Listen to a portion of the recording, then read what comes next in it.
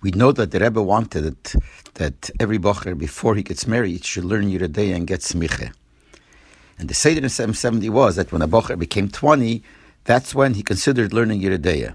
But it wasn't that just he decided to learn Yoreh De'ah, but the Seder was that you would tell the Anhola that you're 20 and you're considering learning Yoreh De'ah, and they would ask the Rebbe, because the Anhola used to go into Yechidus once a month, and they would give a report and discuss with the Rebbe the Nyonim and the yeshiva and the bochrim.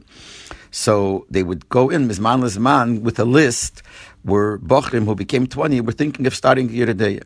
And the Rebbe would look through the list, and the Rebbe would, derech klal, agree. Sometimes he would say no on certain bocher. But one thing was clear, that no one started without getting Reshus for the Rebbe.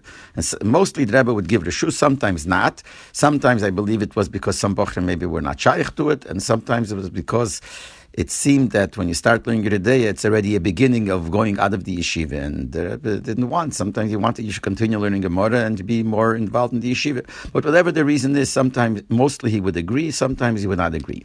When I became 20, I spoke to Rabbi Mentlik, and I told him that I'm thinking of starting the Yoreh De'ah. He said, very good. And he said, I'll put you down on the list. So the next time they went into Yechidus, they gave the Rebbe the list. The Rebbe looked down the list, and to most of them he agreed.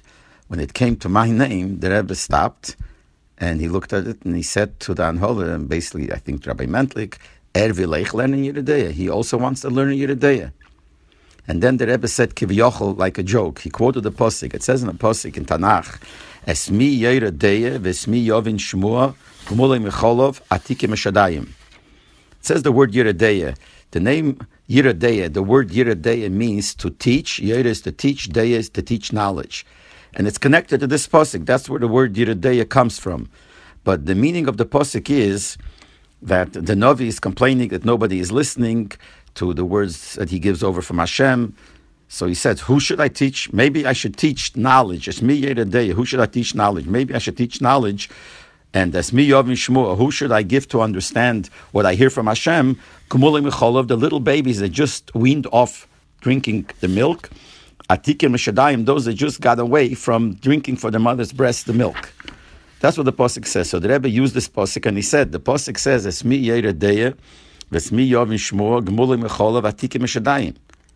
So it comes out, the Rebbe said, that it's shaychas to little children. Aber wie kommt das, als ein älterer Bocher so wollen lernen Yoreh De'ah? How is it possible that an older Bocher should want to learn Yoreh De'ah when the Pasuk says that mi Yoreh De'ah, it should be Gemulei Mechol Atikim Meshadayim.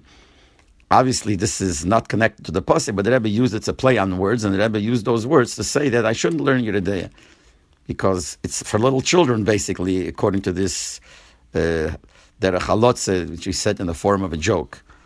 So basically, he said I should not start learning Yoreh De'ah. Then Rabbi Lementlik asked the Rebbe, should he start the next man?